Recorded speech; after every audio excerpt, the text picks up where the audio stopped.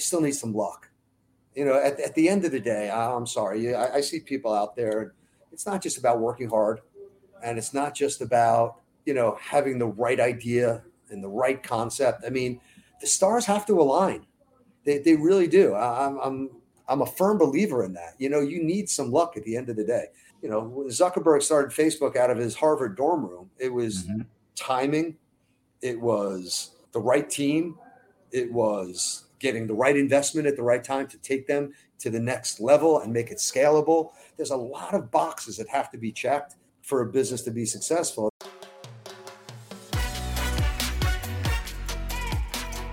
Welcome to the Hospitality Mentor Podcast. I'm your host, Steve Turk. Join me as we dive into the personal stories of some of the world's best hospitality professionals. We follow the journey of their ups, downs, and wild turns to find out what it truly takes to make it in the amazing world of hospitality.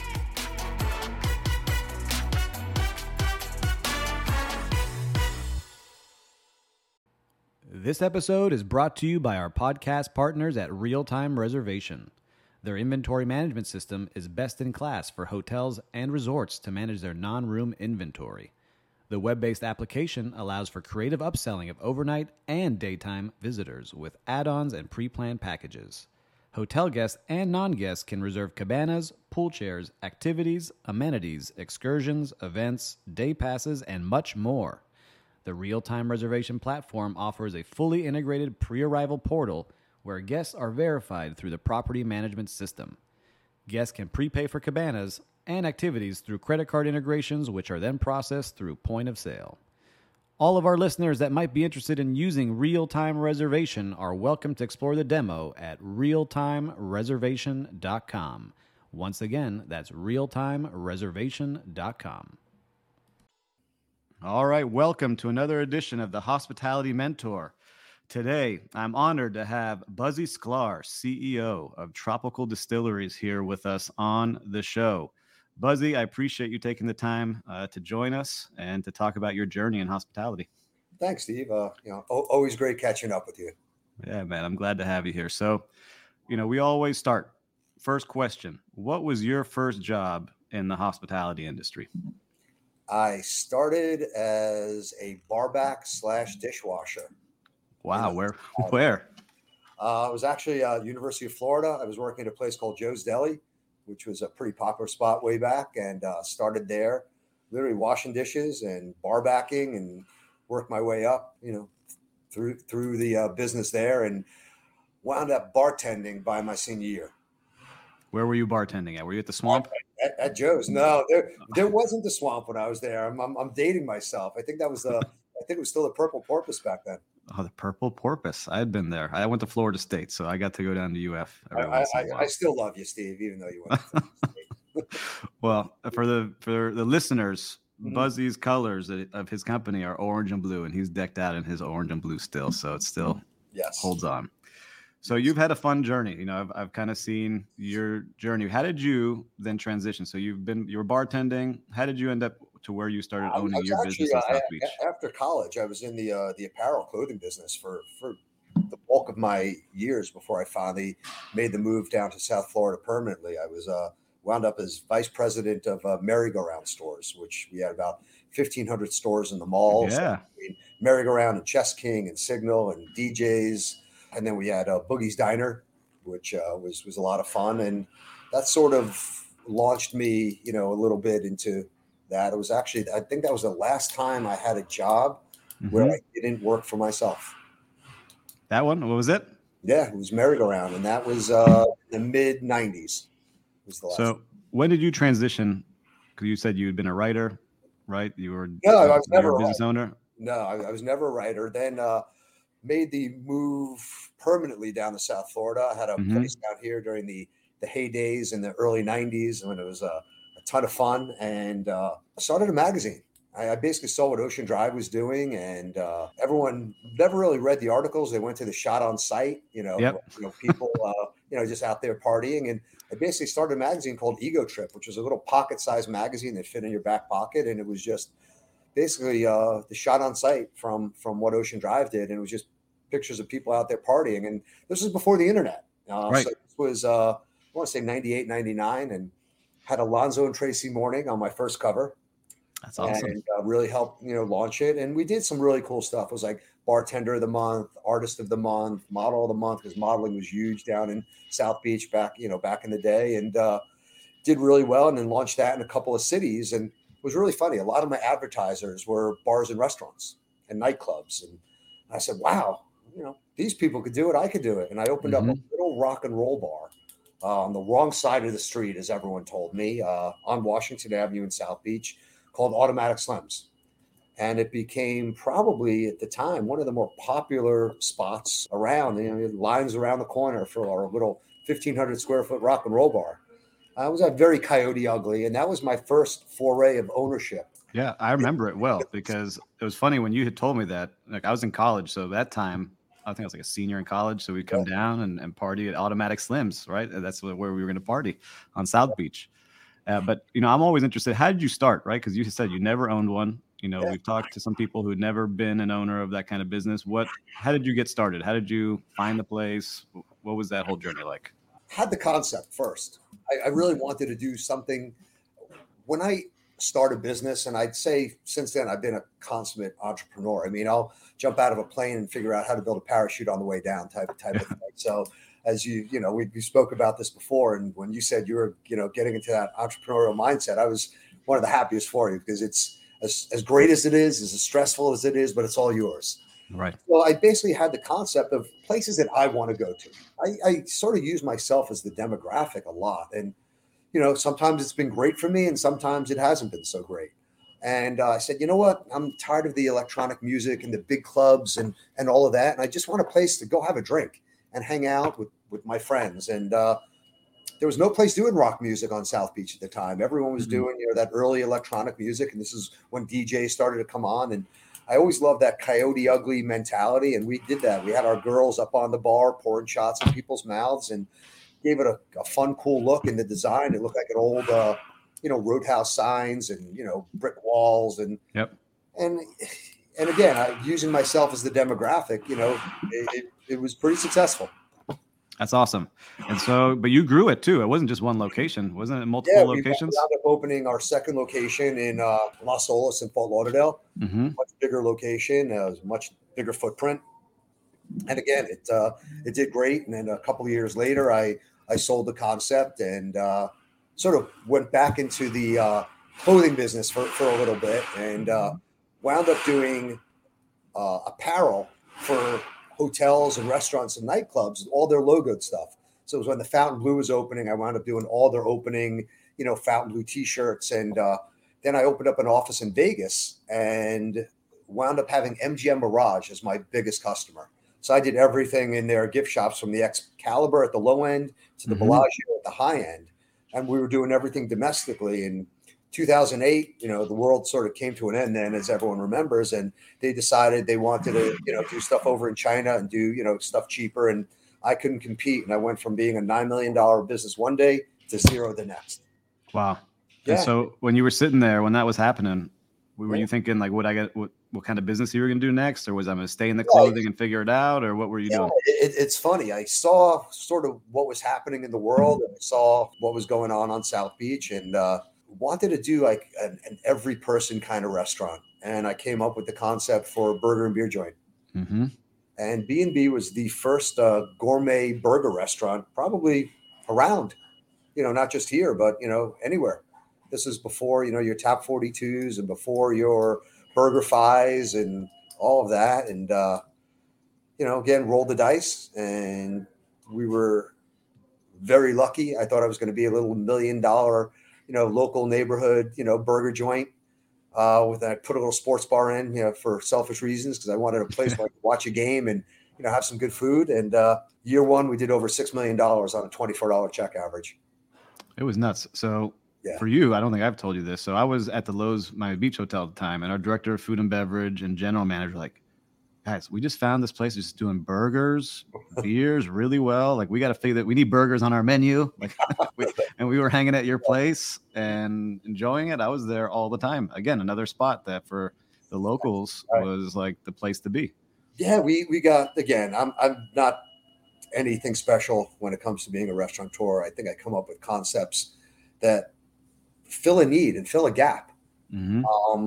I never want to, be the follower. I always like to try and be the leader in development. Yep. And again, got lucky. It was I think it was the right concept at the right time. People traded down. All those people that were going to Prime 112, 3 nights a week. Now we're only going one night a week because of the way the world was. And they were coming to us those other 2 nights. And we were able to get families, but we were also late night in our sports bar. We kept the kitchen open till 5 a.m. Everyone in the hospitality business, it became their hangout. Yeah. And that's how the word of mouth sort of starts. Like you said, your GM told you guys, and you guys come along, and we really garnered all the people in hospitality. So when people said, "Hey, where do I go to get a good this, or where can I go get a good meal or a cocktail?" And the word of mouth was just phenomenal for us. And then I got the second one opened in Marybrook Village a year later. Yep. And someone offered me to buy it out and wanted to open 100 of them. And I think there are none of them now. Yeah, there's none. I miss it. Maybe I got to bring it back. Yeah. But for the listeners too, you hear some construction noise, and we're going to come back to this in Buzzy's story, because he's actually building something new that he'll talk to us pretty shortly about. But talking about being in places early, like you were one of the first on Washington Avenue that I remember, right? You were in Sunset Harbor first. We were one of the pioneers for that neighborhood. Is that something that you, and you're looking like you're doing that now, like, is that something that you just kind of fell into, or you were thinking about it strategically, like, let's find these up and coming, or it was just like, hey, here's the cheapest rent? And it's actually, that's a great question, because I think it's a combination of both. I think we want to be early in the neighborhood so we're not priced out. Never want to work for the landlord. There's nothing worse than that. I find it impossible for some of these businesses that are going into Wynwood today, and the numbers that they have to do. I go by the old adage, you want to keep your rent at less than 10%, occupancy cost. Yep. So to do that, you got to figure out what that rent is going to be, or what your mortgage is going to be, and can you make that number? So I really stick by that formula. Food costs blended with liquor, no more than 25%. Labor, no more than 25%. Like I said, occupancy 10%. So if you could, roll the dice and think you could do those numbers, then great. But yeah, I like to be early in the neighborhood because of the economics of it, but also, the little bit of the foresight of, can it be cool? Right. That's awesome. So were you owning the places, or you were renting the places that you had up until this point? Those we rented. We Got it. So then you sold Burger Beer Joint. Looks like you had like a little bit of a hangout time. What were you doing in between your next venture? Hangout. Then I did a deli concept called Hank and Harry's Delis. Yep. And had one that was doing phenomenal. I had one that was doing terrible, and I had one that was breaking even. So at the end of the day, I was doing 70 hours a week to break even, and that's not fun. No. I just, at that point, I cut bait and run. So not everything is always a success. And that's, I think, what being an entrepreneur is all about. They always say, I think it was Mike Tyson's quote, everyone has a plan until they get punched in the face. Yep. And that was like the same thing. I think I expanded a little too quick. I think we didn't have enough human capital, which in today's world, I think is the most important thing, building that great team. We didn't have that. We opened up too many too quick. And at the end of the day, paid for it. And, took the loss, but it led me to where we are now. Well, so let me ask you that on Hank and Harry's, because deli, selfishly, I want more delis in Miami Beach area. It doesn't seem like they make it. I was talking to Ben Potts about it because he tried to open up his before in Wynwood and just didn't make it. And then we just saw Dave Grutman's Winker's Diner, which wasn't like a true diner, but didn't make it either. What do you think it is? Like, I'm trying to figure it out myself because I feel like there's a need for them, but they just don't make it. I think it's a little bit of the health craze. I think you're very protein heavy. I think your costs are pretty high. How many times a week are you going to eat a pastrami sandwich? It's true. Honestly, I ate a lot of them. I think we put out a great product. I think it's a shame because, being Jewish and growing up in New York, deli was part of my life. It really was. You went into, I grew up in Brooklyn, went into the city. If you didn't stop at, Stage, Carnegie, or Katz's, it wasn't a trip into Manhattan when I was little. So I want to sort of keep the tradition going. And I actually named it after my grandfather and my wife's dad. They were Hank and Harry. And so it was a little sentimental. So closing those was tough. It was. Yeah, I just think it's, a little bit more health conscious now. I think we were priced right. It just, like I said, it's always tough. Yeah, it was good. I ate the one at South Beach. I liked it. And it's, Yeah, again, you were making places that I enjoyed. It's like, I'm your demographic. So it was same like, here. And that's why I did it. I wanted to. There really were no delis left. And when I forget the place on Collins went out, place out of L.A. yeah, It's the now Senor 24-hour Frogs. one. Yeah, Yeah. it's now Senor Frogs. When they went out, and they weren't really a traditional deli. I'm like, you know what? I'm gonna. You get up to the plate, you roll the dice, and you know what? Sometimes it's a win, but sometimes it's a loss, and you just got to learn by those losses, and be willing to get back up again. Dust yourself off and get up to bat. Oh, I love it. And, it's funny because I collect, my wife makes fun of me because I have a Pumpernickel's menu from back in the 50s and like a Wolfie's Diner menu Yeah, that I collect. I have yeah. all this little Rascal memorabilia. House. Rascal House, I've got that too. Yeah, So it's just funny. I look at all these. I'm like, man, just got to find the right spot and bring one of these kind of places back. But yeah, I yeah, get nervous talking to you and some others that have tried to already. yeah. All right. So Hank and Harry's, not the home run. You break even, get it closed. What's the next step in your journey? I always loved hospitality, and once you get it in your blood, I'm sorry you can't do anything else. It's It, true. it, it really is, as you know, Steve. I mean, I don't have to convince you on that. Yeah. It's that type of thing, and I always loved the liquor end of the business. Didn't want to be another vodka, scotch, rum. Too hard to compete. I'm sorry. I could have made the greatest vodka in the world. There's no way I'm competing with Tito's. Yep. In Bacardi's backyard. Can't compete with them in the rum business. I understand the pie's pretty big, but at the end of the day, to really compete in that world would have been tough. And in all honesty, I saw what things like Saint Germain did. I saw what Domaine de Canton did in the way of penetrating the market. But I'm not going to lie, I saw what they exited for. Mm-hmm. I still don't know what an elderflower is supposed to taste like, but they sold to Bacardi for $130 million. Saint Germain. Yep. So I did research for about a year and wanted to be in the liqueur world, and couldn't believe, with as popular as a flavor as mango was, and being a homegrown product here in Florida, no one did one. Mm-hmm. Worked on formulation and worked on getting it out there. And you can't walk down the aisle at Publix and not see a mango iced tea and a mango this and a mango that. And then White Claw launched, and their number one flavor was mango. So decided I'm going to be the first mango liqueur out there. Now, how And did that come? How did that epiphany hit you? You were just like sitting at home on the pool, sipping something, and said, "I need this." I did a boatload of research, Steve. I mean, I really did. And I probably walked the aisles of Total Wine 1,000 times, just looking and looking and searching. And all right, there's one of this and there's one of that, and that's out there already. And that's really how it happened. A lot of research, a lot of legwork, a lot of nights on the internet. Mm-hmm. Waking up at 3 a.m. and having that idea, and then getting on the internet and like, oh, that's already done. And then, like I said, and then just formulated it. Had a great team that put our packaging together out of Napa. They also do the packaging for some big wines out there, and I think we came out with a great product. And you guys, one of the early adopters of it. It's Mm-hmm. wanted to make something versatile. Didn't want to make something that was just pigeonholed into one cocktail and you could only use it for that. And, we saw the spritz business coming on big and realized the American palate didn't like Aperol as much as the European palate. So we were able to garner a lot of the tropical spritz business, and our margarita, which is the number one cocktail in the United States. We're now doing mango margaritas and a lot of menus. And I know you guys even use it as a twist on a classic with a mango old fashioned. Yep. So Using the a lot. yeah, the versatility of the product. But again, we ran into some speed bumps. Not everything was, all sunny. We launched in January of 2020. Mm-hmm. What happened to the world? I think you and I spoke just before the pandemic. Yep. And then we spoke just as things started opening back up. I remember you were, and this is one of the things I love about you. You did whatever you had to do at the Lowe's. So I want to give you a lot of credit.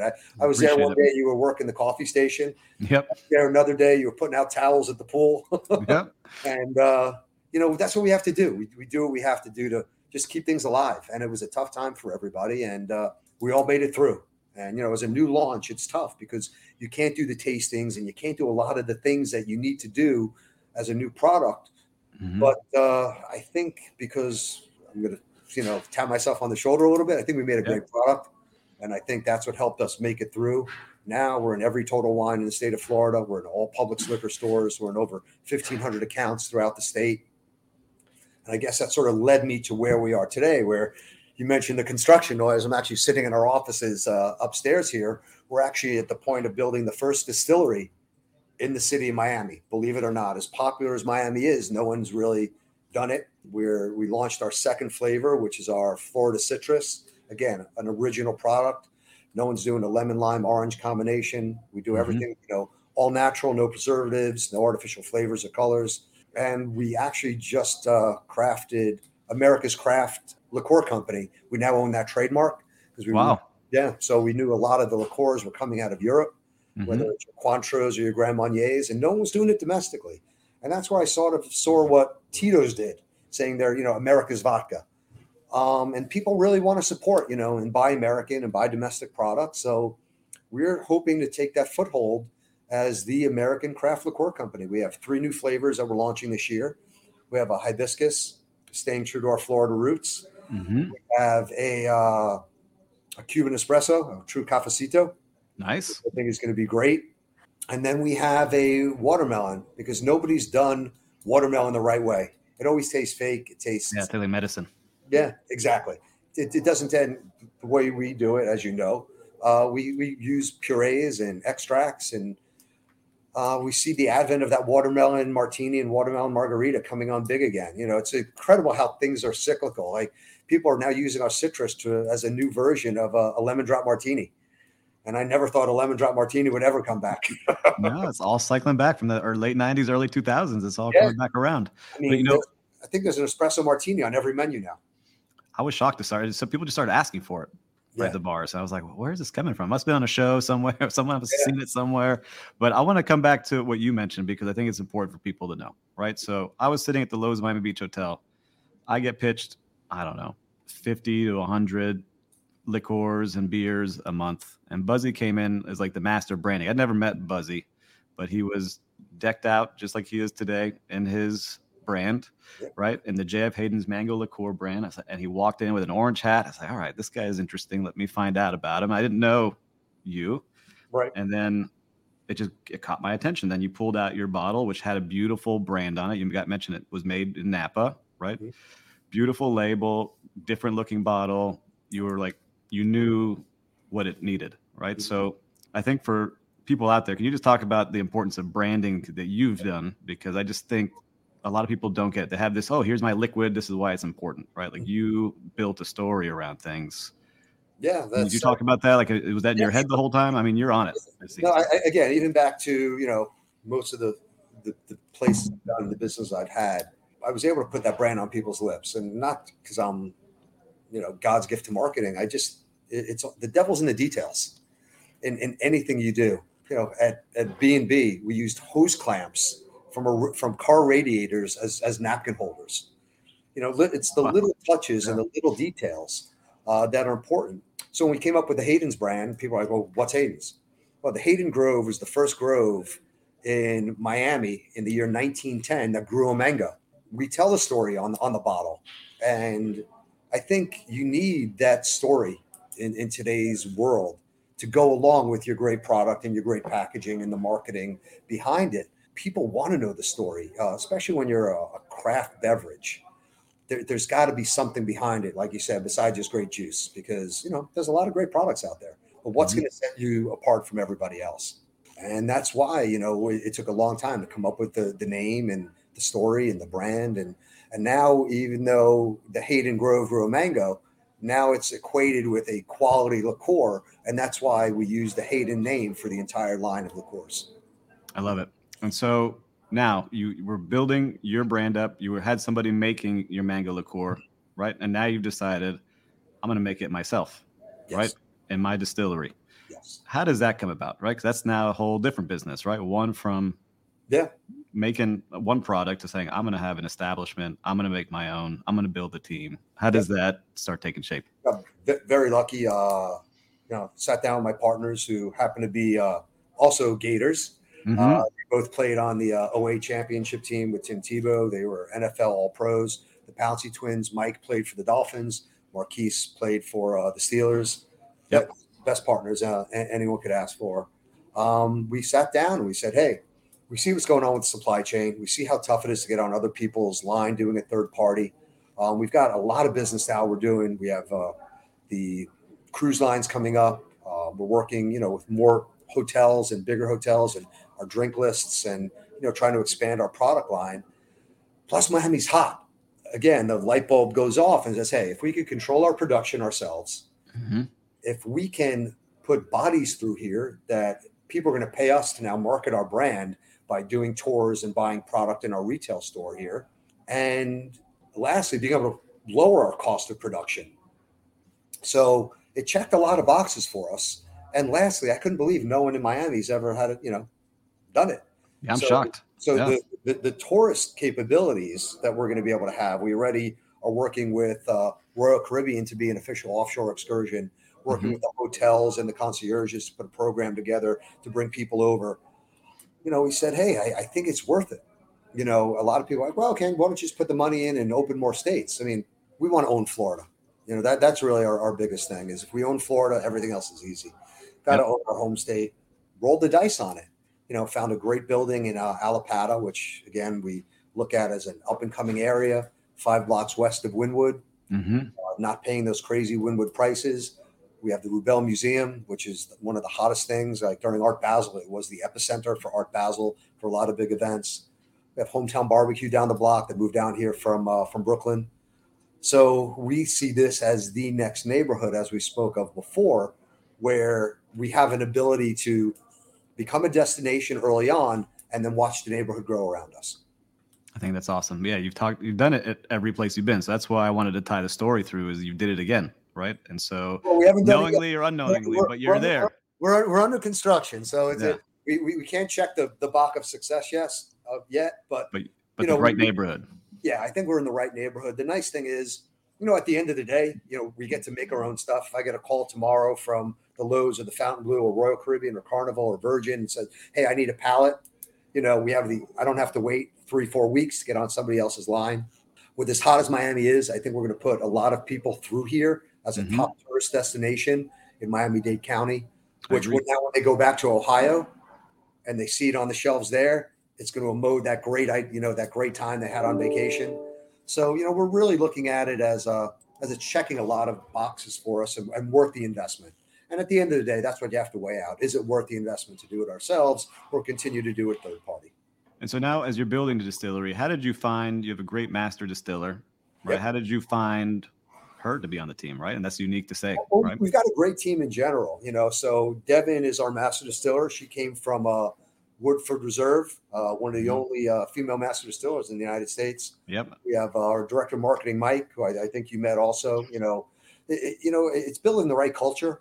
You never want to be the smartest in the room because then you're the dumbest, especially when you own your company. You want people that have skills that you don't have that can really just add to the team, add value to your company. And we got really lucky with all of our hires so far. That's awesome. And so now in opening this, right, I'm always curious. So I've worked in a lot of big places. I've opened big places, but never my own. As you open up this new location, what are some of the challenges you faced? Maybe you already knew they were going to come because you've done it a couple of times. Is there something different this time around, being in a different neighborhood? I think it's a different world now from when I opened my last place. There's your pre-pandemic world and your post-pandemic world. Again, I just have to thank our governor for keeping our state open, or else I'd probably be out of business right now. When the pandemic first hit, before we even met our second time, you said, hey, let me get open. I was up in the Panhandle where things were wide open, and you can't go to a place in Panama City Beach that doesn't carry our stuff, and we're not on a cocktail menu. So basically had to shift our gears a little to where we wanted to really roll the product out, and got very lucky that we were in Florida, because if I was probably in any other state, we wouldn't be having this conversation, wouldn't be in business right now. But I think the challenges we're going to run into are human capital. I think we're putting a pretty fun project together, and it's a fun business. So hopefully we're going to be able to, do some cool stuff like with our cocktail classes that we're going to do and things like that. And people are going to want to work here, but we're not at that point yet. We're hiring up. We're probably still about 60 days out from opening. So probably 30 days out when we're going to start that process. And it's from what I see anywhere and everywhere. It's not easy, but like I said, hopefully people really want to, do something fun and make Yep. some money doing it. And I think that's what we're doing is, trying to build that culture from top down of, just having some fun while working. Yeah, and just being around the hotels, I've seen it. People want to choose a place where they're going to enjoy their day, that Mhm. they're going to make good money because now people are paying up for the talent, right? Yep. So if you get that combination of good pay, a fun place to be, they feel like they're building something. I think you're going to have a home run. Um, From your mouth to God's ears. a lot of places that are not doing it, right? Still staying low wage, tons of openings, team Yeah. is struggling, people hopping off. So Yeah. you think you'll do great. You know what you're doing. Yeah. But you know what? You still need some luck. At the end of the day, I'm sorry. I see people out there. And it's not just about working hard, and it's not just about having the right idea and the right concept. I mean, the stars have to align. They really do. I'm a firm believer in that. You need some luck at the end of the day. When Zuckerberg started Facebook out of his Harvard dorm room, it was Mm-hmm. timing, it was the right team, it was getting the right investment at the right time to take them to the next level and make it scalable. There's a lot of boxes that have to be checked for a business to be successful. And I'll go back to, burger and beer, B&B. People see, 2 hour wait for a burger in a long line, but they don't realize I had 280 people on payroll that I had to make every week. That's nuts. I Yeah. didn't know you had that many. Oh, no, quick, funny story. Yeah. I never locked the doors there, Steve. We never locked the door. Literally from we opened for lunch at 11, ran our Mm-hmm. lunch shift, ran a dinner shift, closed the restaurant part at midnight, had the sports bar part open at 5 in the morning. By the time they closed out, cleaning crew was in there. By the time the cleaning crew was done, our prep team was in there. Never set the alarm. Never locked the door at B&B during my entire time owning it. So yeah, That we got a lot of people on payroll. We still have, rent to make every month, so people just see the glamour, but they don't see everything else that goes with it. behind the scenes. But at the end of the day, the nice thing about this is, we are our own manufacturer, so we have the manufacturing part of it. We feel very confident that we can put bodies through here, both locals and tourists, for a great experience. We actually Mm-hmm. don't even really call it a distillery; we call it the Tropical Distillers, Experience Center. Nice. So, and now with the new craft spirit laws here in the state of Florida, we could act as a bar of anything that we make. We could actually sell you a bottle out of our retail store. So we're a liquor store, we're a bar, and a manufacturing facility all at the same time. So as part of the experience, that's what I wanted to kind of wrap up on a little bit is I believe people are creating the best experiences will win. What will the experience be like? Have you kind of formulated that yet? Are you still thinking about it as Yeah, you I come think we through? sort of have it in mind. We definitely want to do some great tours and give people some knowledge and give people, not just a tasting of one of our things. During our tours, you're going to be able to taste 5 different products, really Yep. zone in on what you like. We're also going to have specialty cocktail lists. So whichever product you like, now you could actually grab a cocktail of in the evening instead of just acting like a bar, even though we want to bring a great experience. Like we saw how well these painting by the numbers classes are doing. I mean, I can't Right. believe how many people are going to do that. So we want to do more cocktail classes. Come in and learn how to make the perfect mojito and leave with a cocktail kit that you go home with. That now when people are over the house, you can now make that one drink and it's going to be perfect.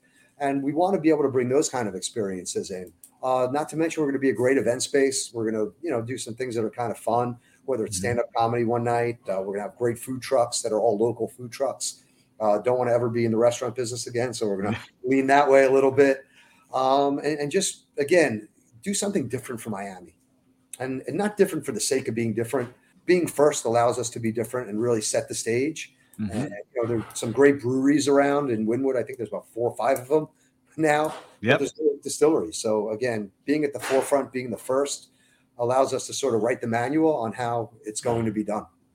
I love it. And so for people who are starting out, right? So they want to start, liquor business is tough. Distillery is tough to get started. A restaurant or a bar, you've done all different things. A clothing company. For someone who just wants to start, what would you tell them is the best way to start doing something? Don't give up. You're going to have so many people. I'll never forget when I opened up Sledden's. It's the wrong side of the street. Rock and roll music. Everyone's playing electronic music. It's never going to work. I'm like, okay, Mm-hmm. have conviction in your ideas. That's the most important thing. Have the conviction and have the balls to just follow through. literally everybody comes up with a great idea every day. They really do. Everyone's like, oh my God, how many times have you sat around, Steve, and you heard people like, I had that idea 3 years ago. Yep, all the time. But what'd you do about it? Right. And that's really the whole thing is, taking it from here to the piece of paper that you wrote it down on to fruition is the difference between someone that's going to make it and not make it. And you know what? That one idea might fail. And the next idea might fail. I think Gordon Ramsay's first 7 restaurants went under. Now he's one of the top, highest paid chefs in the world. Right, with everything. Yeah.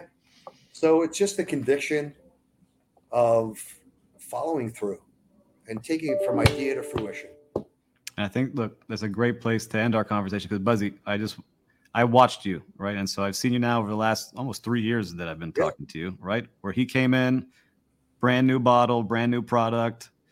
And I was like, all right, he's going to make it. And I saw you hustle all the way across the state. You, not a sales guy, like you were at these places making it happen. And it just shows what it really takes is people aren't willing to do what it takes to be ultra successful. And I watch you do it. And I'm excited for this because I think that you're going to blow up. You're one of the early adopters. So I thank you. Seriously. Yeah. And I really thank every single person out there that, has helped us and partnered with us along this journey, because that's what it really is, when you're launching a business, it's building great partners along with a great team and all that. But, at the end of the day, you got to work hard. And you're finding that out now. I mean, you're probably one of the hardest working guys now in the hospitality business. I know you're into a bunch of different things, and I'm super happy that you took the foray into entrepreneurship. Yep. And excited. Looking forward to doing a lot of great things together. I appreciate you. So, Buzzy, if somebody wants to connect with you, what are the places they can connect with you to learn more about what you got going on? Really simple, Buzzy at tropicaldistillers.com. My personal email. I answer every one of them. They could always stop by the distillery in about 60 days. You could follow us on social media with Tropical Distillers or JF Hayden's on Instagram and Facebook. And definitely stop by and have a cocktail with me. I'm coming by. I want to see it pre and post. So I'm going to be by either this week or next. I'll send you a message. But for everyone listening, do yourself a favor. Head to your local Total Wine. Get a bottle of JF Hayden's mango liqueur. You won't regret it. And citrus. They have citrus. And citrus now, too. There you go. So get the combo. Do your little taste test at home. Yep. But you won't regret it, especially from someone who has the heart and the care for their product. I appreciate you, Buzzy. We'll talk soon. Appreciate you, Steve. And thanks for being on the podcast.